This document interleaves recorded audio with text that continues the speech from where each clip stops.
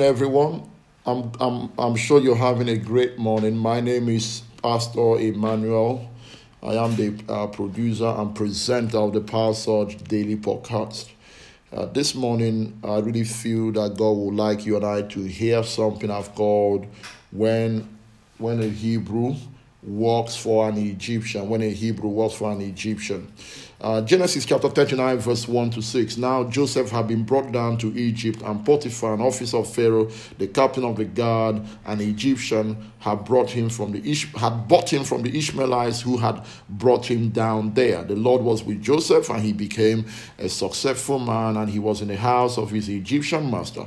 His master saw that the Lord was with him, and that the Lord caused all that he did to succeed in his hands. So Joseph found favor in his sight and attended him, and he made him overseer of his house and put him in charge of all that he had. From the time that he made him overseer in his house and over all that he had, the Lord blessed the Egyptian's house for Joseph's sake. The blessing of the Lord was on all that he had in house and field. So he left all that he had in Joseph's charge, and because of him, he had no concern about anything but the food he ate. Now, Joseph was handsome in form and appearance.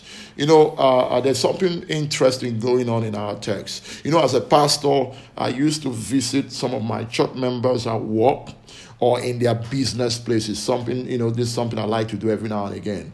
But you're not quite sure what kind of reception you may get from the colleagues or bosses of the person I am visiting, right? So I have visited a man before, and his company rolled out the red carpet for me.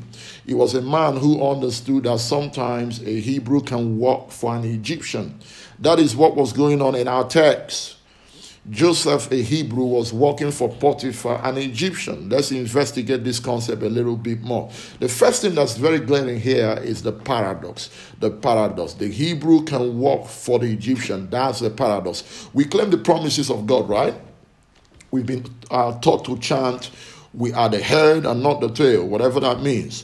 But understand that sometimes the sovereignty of God can send a Hebrew to the house of an Egyptian as a slave. The blessed can find themselves serving the cursed. The righteous can sometimes be slaves to the unrighteous. Has God got you in that situation? Are you moaning and complaining? Do you think God has failed you? Well, think again. The second thing that we have in our text is the opportunity. The paradox of the Hebrew working for an Egyptian is an opportunity, not a curse. When a Hebrew works for an Egyptian, it can be one of the best opportunities for the kingdom. Your biggest testimony in that situation is not the size of the Bible you carry to work or your religious activities like praying when you should be walking. Your biggest testimony is your work ethic. You must let your work speak of your religion. Let me say that again. Your biggest testimony in that situation is your work ethic.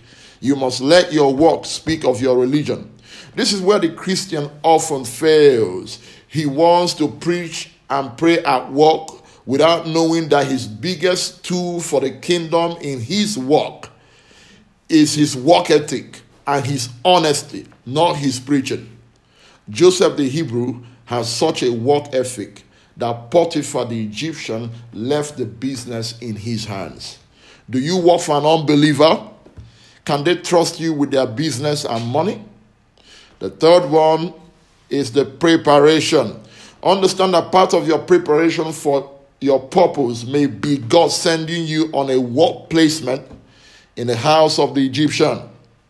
Moses had to spend time in the house of Pharaoh as part of his leadership training.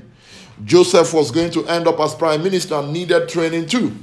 If you understand the possible outcome, if you understand this possible outcome, if you realize that God has great plans for the future, then you will serve your Egyptian master with the right attitude, because this may well affect the attitude or the altitude that God is projecting you to.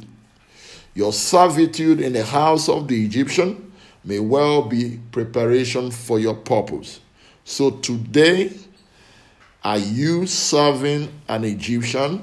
Serve him well. Let me say that again. Are you serving an Egyptian, serve him well. A few thoughts for today. If your bosses at work was going to give a character reference for you, how would you fare? If the position you hold at church was predicated on the views of your colleague at work, would you still be trusted with that position at church? Do your unbelieving bosses trust you enough to leave their business in your hands? Are they afraid that you will do a runner with their money or turn their company into a church service? What type of testimony do you have at work? Thank you very much for listening to me this morning. Have a blessed day.